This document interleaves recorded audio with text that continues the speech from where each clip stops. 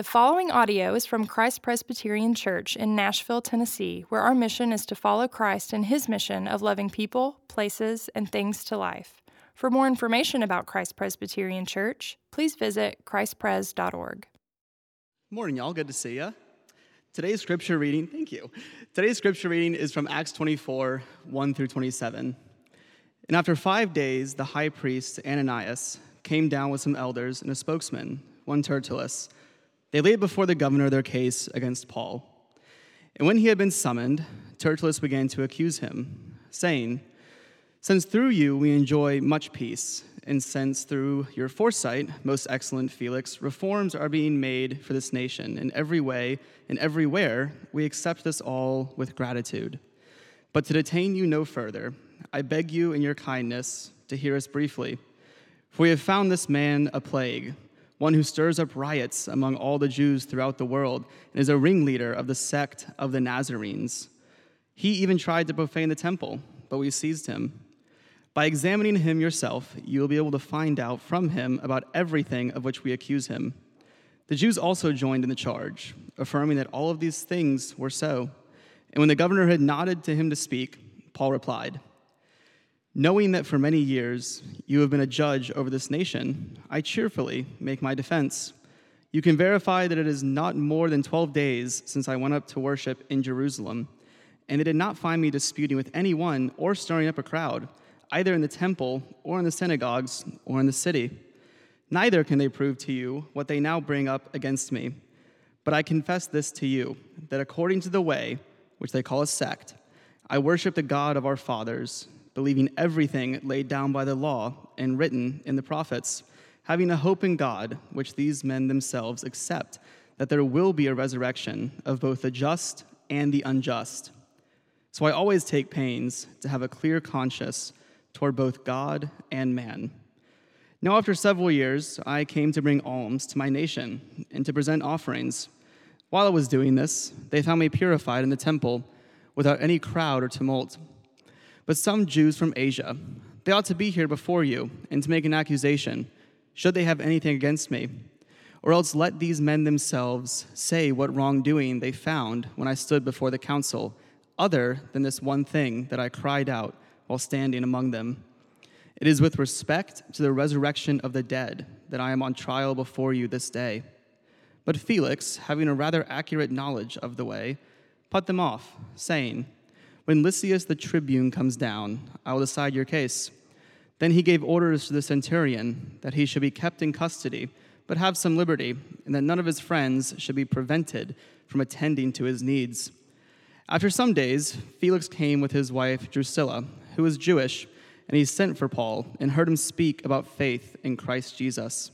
And as he reasoned about righteousness and self-control and the coming judgment, Felix was alarmed and said, "Go away for the present. When I get an opportunity, I will summon you." At the same time, he hoped that money would be given to him by Paul. So he sent for him often and conversed with him. When 2 years had elapsed, Felix was succeeded by Porcius Festus, and desiring to do the Jews a favor, Felix left Paul in prison. This is the word of the Lord.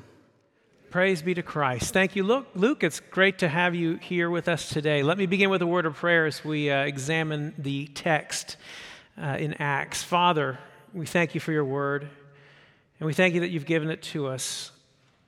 Help us by your Spirit not only to understand it, but help us apply it to our lives and help us to be shaped by it so that we day by day resemble your Son more and more. And it's in the name of Jesus that we pray. Amen. The passage that Luke just read for us a moment ago is a part of a larger narrative in Acts, and it's in the context of a courtroom trial. I don't know if you are at all familiar with the long-running show, which was on and lives on in syndication and through numerous spin-offs. It's the show called Law and Order. For a long time, this was my favorite show, and each episode began with a preamble that said, "In the criminal justice system, the people are represented by two separate but equally important groups: the police who investigate the crime and the district attorneys who prosecute the offenders. These are their stories." Yeah. I'm ashamed of myself for asking them to do that, but that was a prominent sound effect that was used at the beginning of the show and all throughout the show. And it's a blending of sounds that includes the sound of a judge's gavel and the closing of the prison doors, representing the two sides of justice. And as I read through the passage in Acts, I couldn't help but think of Law and Order.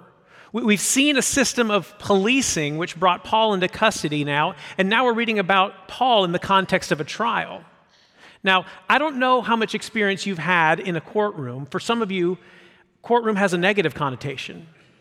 To others, it represents the place of your vocation, and still others, it represents a place where justice has been served. I've had very little experience in courtrooms. I've been in the courtroom for jury duty. It was during the summer when I was in college, and I was very eager to be on jury duty because at the time it was summertime in Atlanta and I worked a landscaping job, and day in and day out pushing a mower up and down acres and acres of grass, it was much more appealing to me to go to a courtroom, an air-conditioned courtroom. Yes, I'm ready to do my civic duty, and I got picked. I was never so glad to do that. All that being said, the goal of the courtroom is to bring about justice, a place where justice is to be carried out. And they say that justice is blind, but we'll see sometimes, as we see in our passage today, Lady Justice removes her blindfold and the scales tip, and they cater to other interests besides justice. So today we're going to look at the anatomy of a first-century court case, and we're going to examine three different figures participating in this trial. We're going to examine the prosecutor, whose name is Tertullus, the defendant, whom we know as the Apostle Paul, and then we're going to pick apart the response of the judge, Felix, who is the governor of Judea and Samaria at the time of this account. So Tertullus, Paul, and Felix. You can think of those as your three headings for today.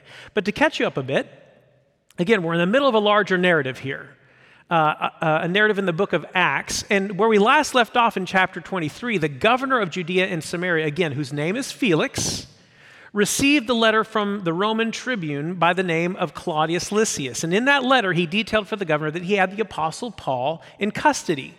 Now, what did Paul do to cause him to be arrested and end up on trial? Well, Paul, who's chiefly known as the apostle who was to minister to the Gentiles, the one who was to take the gospel to the known world, outside of Jerusalem, decided through the prompting of the Holy Spirit to come back to Jerusalem. And almost immediately after his arrival, he meets trouble. He's in trouble with the Jewish people who believe he's saying and doing things that are contrary to the law of Moses. Paul has the Jewish crowd so worked up that they want to kill him. Now, but here's the problem. Here's the problem for those Jewish people that are trying to carry out capital punishment against Paul.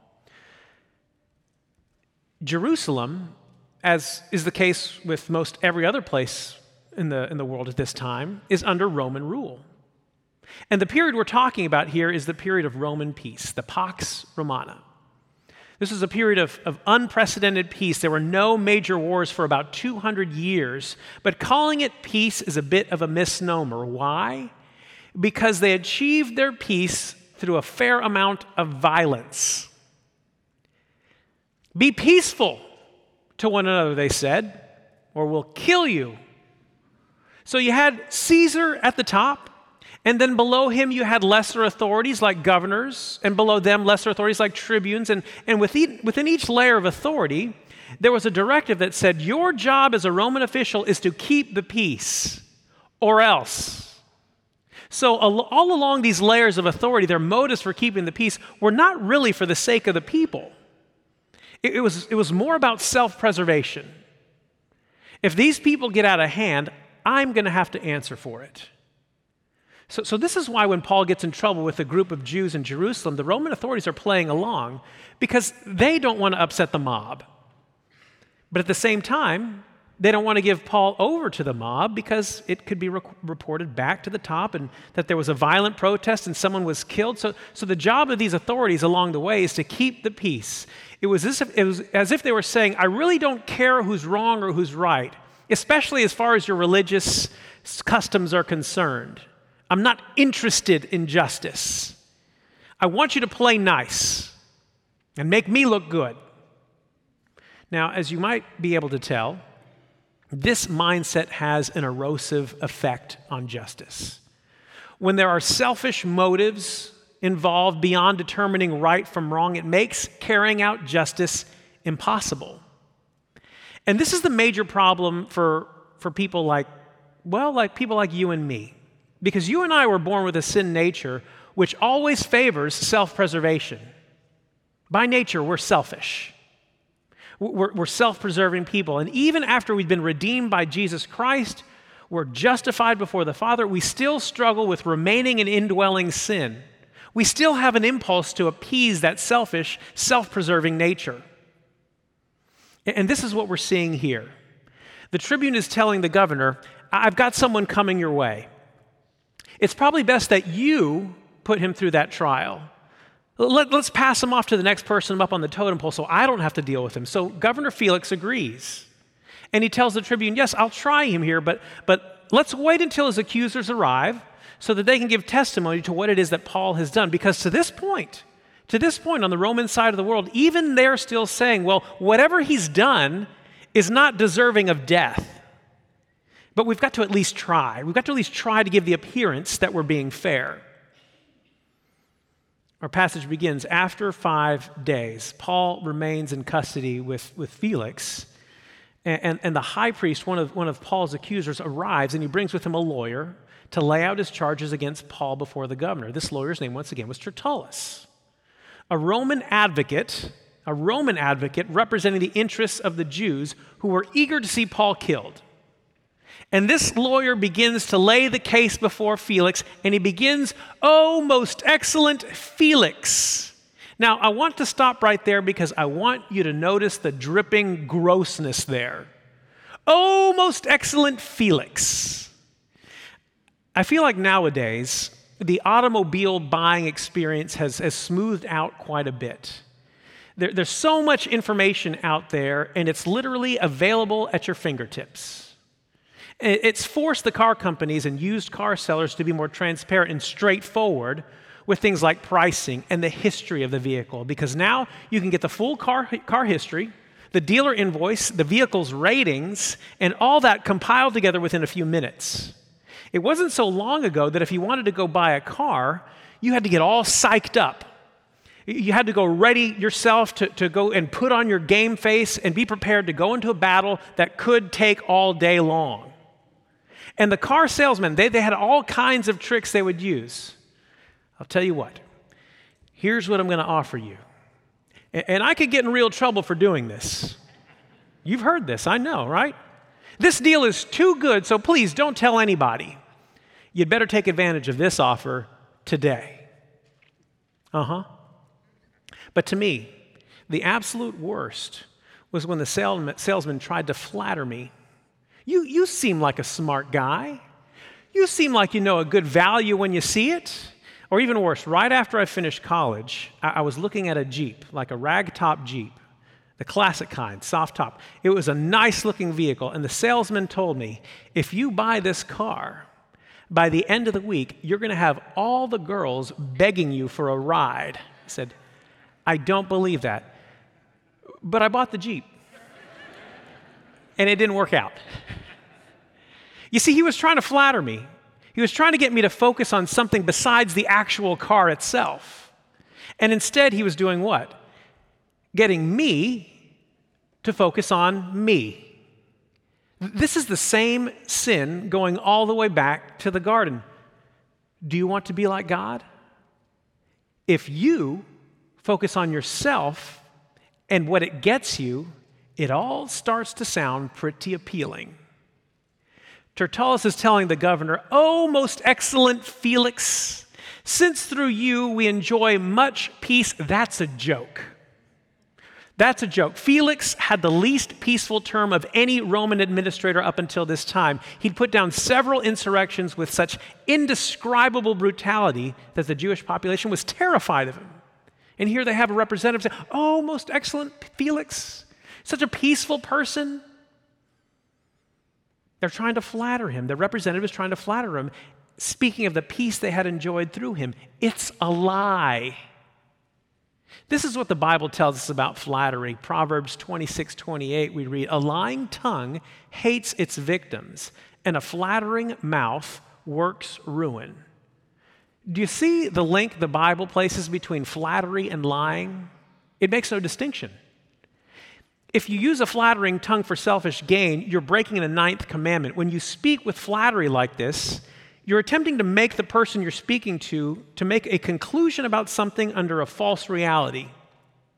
And someone who makes decisions under a pretense of falsehood will be damaged by it and will bring others down with it. To be honest, again, my wife, for instance, has no problem looking at me and saying, "You don't look good in that. Try something else." What harm could it do if she just said, "You look great. Go with that"?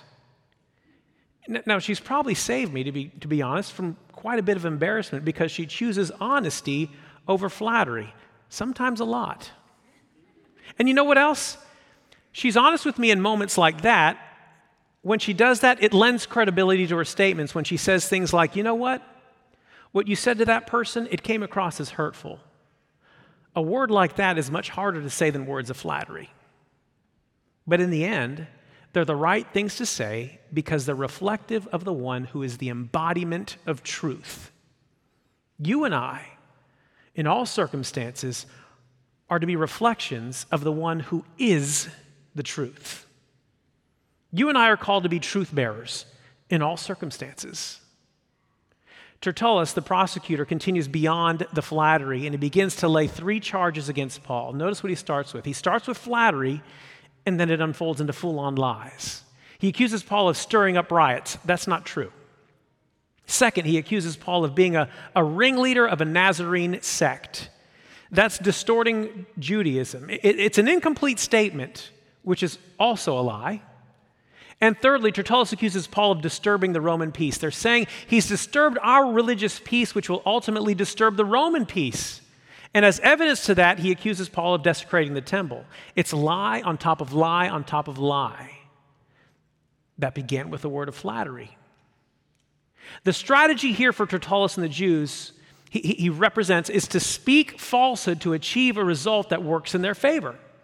Now, just for a moment, put yourself in Paul's shoes. He's in a courtroom, so to speak.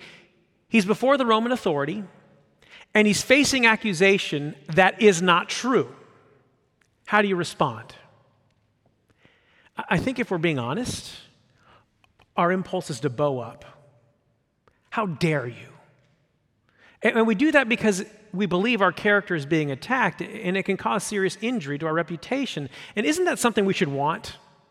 Shouldn't we want to be known as someone with good character and a good reputation? Another proverb, which comes from chapter 22, verse 1. A good name is to be chosen rather than great riches. A good name is rather to be chosen than great riches. So yes, of course we should seek to protect our reputation and be known as people of good character. Certainly. But it is your actions. It is your actions that determine whether or not you're a person of good character. It is the things you do that give you a good name. For example, if you told me after the service you heard Pastor Todd Teller trash-talking somebody, I wouldn't believe you. Why? Because as long as I've known him, he's dedicated himself to building people up. That's the good name and good character that goes before him, to the point that if someone brings forth a lie that states otherwise, he doesn't need to bow up. He doesn't need to say, "How dare you?" Is he capable of sin? Yes, right? He'll tell you so himself. And he's quick to repent. Your response to your sin also speaks to your character. Now, Pastor Todd talks trash to me all the time, but I do believe it to be in jest. Jesus, I dare say we can all agree, is a man of good character. He had a good reputation. He was the fulfillment of Proverbs 22:1 that says, a good name is to be chosen rather than great riches. That's fulfilled in Jesus Christ. When they lied about him, when they brought him forth with false accusations about him, how did he respond? Well, it looked a lot like what we see from Paul in our passage. Let's look at Paul's response and see how he reflects the character of Christ. First of all, how does Paul begin his defense? Is it loaded with flattery? He's speaking to the same governor, the same judge that Tertullus is speaking to. It's a common practice to engage in this flattery before a prominent person during this era. So what does Paul do? What does he say? His greeting is void of flattery. He's polite, yes, but he doesn't engage in flattery. Verse 10, knowing that for many years you have been a judge over this nation, I cheerfully make my defense. You see, Tertullus needs to engage in flattery to gain the favor of the Roman authority. Paul knows he needs not engage in flattery because he already has the ultimate favor of the ultimate authority. What could the Roman authority offer him that he doesn't already have in Christ? When you understand your favor in Christ, when you understand you're a child of the King, you lose interest in man-centered favor. We just sung about it a moment ago. Turn your eyes upon Jesus, and the things of earth will grow strangely dim in the light of his glory and grace. What could the Roman authority offer him that he doesn't already have that and more in Christ? When you understand your favor in Christ, when you understand you're a child of the King, what possible gain is there when you already have maximum favor? After his greeting, he moves right into his defense. He says, stirring up riots? I can tell you, it's only been 12 days ago that I arrived in Jerusalem. How in the world could someone organize an insurrection in 12 days? He says, I went there to worship. I didn't even so much as get into an argument with anyone. So what they're saying, they can't corroborate. There's no evidence that I stirred up any sort of riot. And as to the charge of being a ringleader for the Nazarene sect, believe it or not, he doesn't flat out deny that charge. He says they call it a sect, but I call it the way. And I want you to know something. I uphold the same law and the same prophets as they uphold, the very same ones. I also have the same hope in the resurrection as many of the men who accuse me. But here's the difference between them and me, he explains. And then Paul confesses that according to the way, which was the early Christians, what they called their faith, the way. The word he uses there is the same word that Jesus claimed for himself in John 14:6. I am the way, I'm the truth and the life, and no one comes to the Father except through me. In other words, what Paul is saying is that those of the way enjoy and understand the direct continuity between the law and the prophets and Jesus Christ. Jesus is the means of access to God that the law and prophets bore witness to. Jesus is the fulfillment of everything in the law and the prophets. You call it a sect, he says, but I say it completes the sentence that the law and the prophets began. But lastly, Paul defends himself against the charge that he profaned the temple. And he says he was there to bring his people gifts for the poor and to present offerings. And the whole time he was there, no one bothered him. He didn't bother anyone. And moreover, the people who accused him of desecrating the temple, they're not even there. They're not even present. They're not even present to bring testimony to the charge that he did this. His accusers are not present. When you believe in the way, when you believe in the one who is the embodiment of truth, your accusers go away. They disappear. Nothing further, Your Honor. The defense rests. Now, here's what we should notice about Paul's defense. First of all, unlike Tertullus, he spoke the truth. He answered when spoken to, and when he was spoken, he spoke the truth. Second, he spoke in love. And this one might be a little more difficult to see right off the surface. But he spoke respectfully to the authority that was in place over him, not because he had fear for them, not because he was afraid of what they might do to him. It's well detailed all through the New Testament what sort of violence he faced for preaching the gospel. In 2 Corinthians 11, he gives us a list. He speaks of his imprisonments with the countless beatings and often near death. 5 times, he says, I received at the hands of the Jews 40 lashes less one. 3 times I was beaten with rods. Once I was stoned. And he goes on a while longer. So he's not physically afraid of what they might do to him. He has no fear in that regard, but he does have a godly fear of the authorities who stand above him. He treats the authorities above him with respect because authority, even imperfect authority, is a reflection of the ultimate authority above us. Every authority that stands above us is there by God's sovereign will. There is no one with authority that has God in heaven wringing his hands saying, what do I do about this? By his sovereign design, he places those in authority above us to teach us, to sanctify us, to teach us something about who we are in relation to who he is. There's not a moment wasted in your sanctification, not a moment. It's happening all the time, irrespective of who's in power.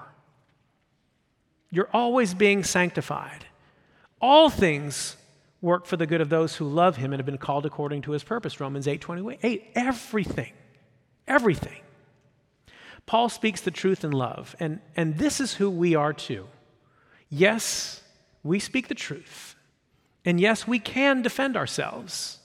We can stand up and say, no, that's not true about me. That's inaccurate. And let me show you where you're wrong.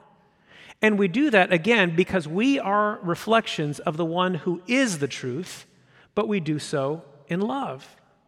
And that applies to everyone we encounter, because everyone we encounter has been created in the image of God. Everyone you encounter has been created in the image of God. And when we are face to face with a fellow image bearer, we treat them with dignity and with the truth because they are created in the image of God. We love our neighbor because we love God. After Paul completes his defense, the case is now in the hands of the judge. And after hearing the case, the governor finds himself in a dilemma. He couldn't convict Paul because, first of all, the tribune found no fault in him. And even the Sanhedrin, we talked about this a couple of weeks ago, they found no fault in him because he confessed of the resurrection. He said, I believe the same thing you believe. And so the Pharisees said, let him go. But because there were still a substantial number of Jews who insisted he be punished or killed or imprisoned, and because he wanted the Jews to think favorably of him, he had no choice but to postpone the verdict, to kick the can down the road. He thought, you know what? I'm not going to release him now, though. At the very least, I should get some monetary gain from this. At the very least, I should get a bribe from this or something, but I can't just let him go. Felix's decision was indecision.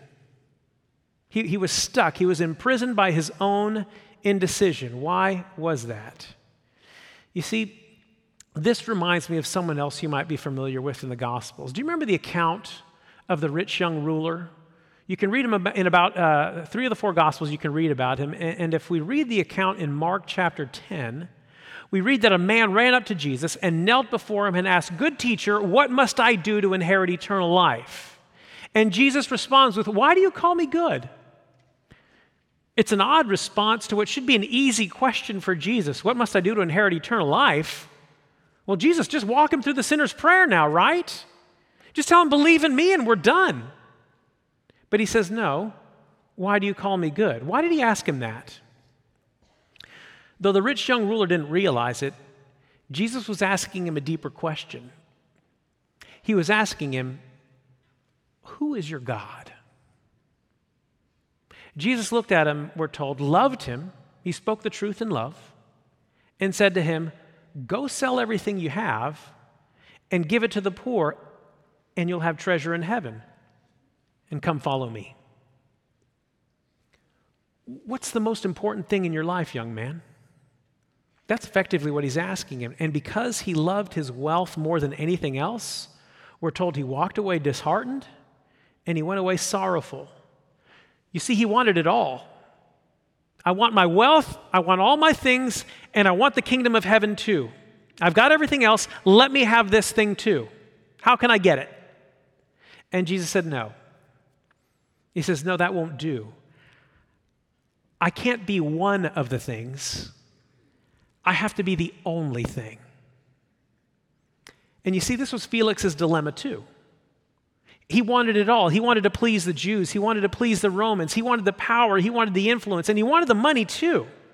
And he had Paul and kept him in prison for 2 years. And we're told that during those 2 years, he and his wife, Drusilla, they would come and talk to him about faith in Jesus Christ. But when he was pressed by the truth, Felix told Paul, no, go away. I don't want to hear it. I don't want to hear that. The gospel became too costly for Felix. He wanted it all. But God says, no, I can't be one of the many things. I have to be the only thing. And it froze him. We're told that Felix was eventually replaced, leaving Paul in prison as he left. He made no decision. Friends, you and I are faced with a similar dilemma. A similar dilemma. Each and every day, we're faced with the dilemma of pursuing all the things we can reach. But God's call to us remains the same. I've got to be the only thing. I've got to be the only thing. Everything in your life must revolve around me. I can't be one of the things. I've got to be the only thing. And when you reorder your life around in such a way that your life revolves around who He is, then and only then would we ever be able to find peace. What's the most important thing in your life? If you try and live your life with one foot in and one foot out of the life of Christ, indecision will eventually be the end of you. We see that time and time again all through the Scriptures. Reorder your life around the one who, insofar as the courtroom goes, is the primary witness.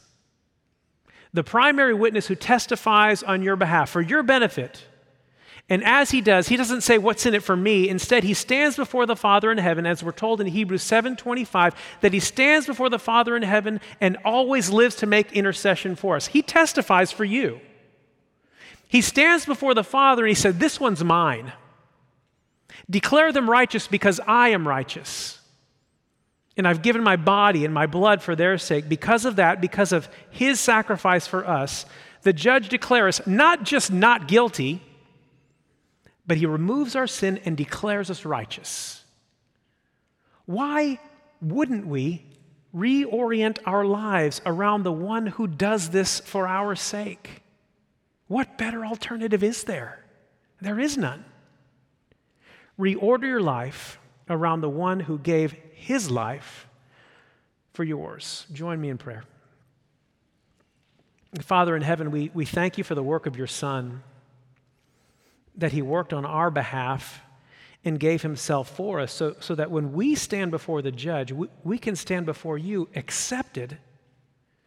And because of that, we ask that you send your Holy Spirit to help us reflect the love of Christ in all that we do, that we would speak truth in love without fear of consequence, and we would no longer be paralyzed by indecision. Instead, help us to reorder our lives in such a way that reflects our identity as the sons and daughters of God that you've made us. And it's in Christ Jesus' name that we pray. Amen.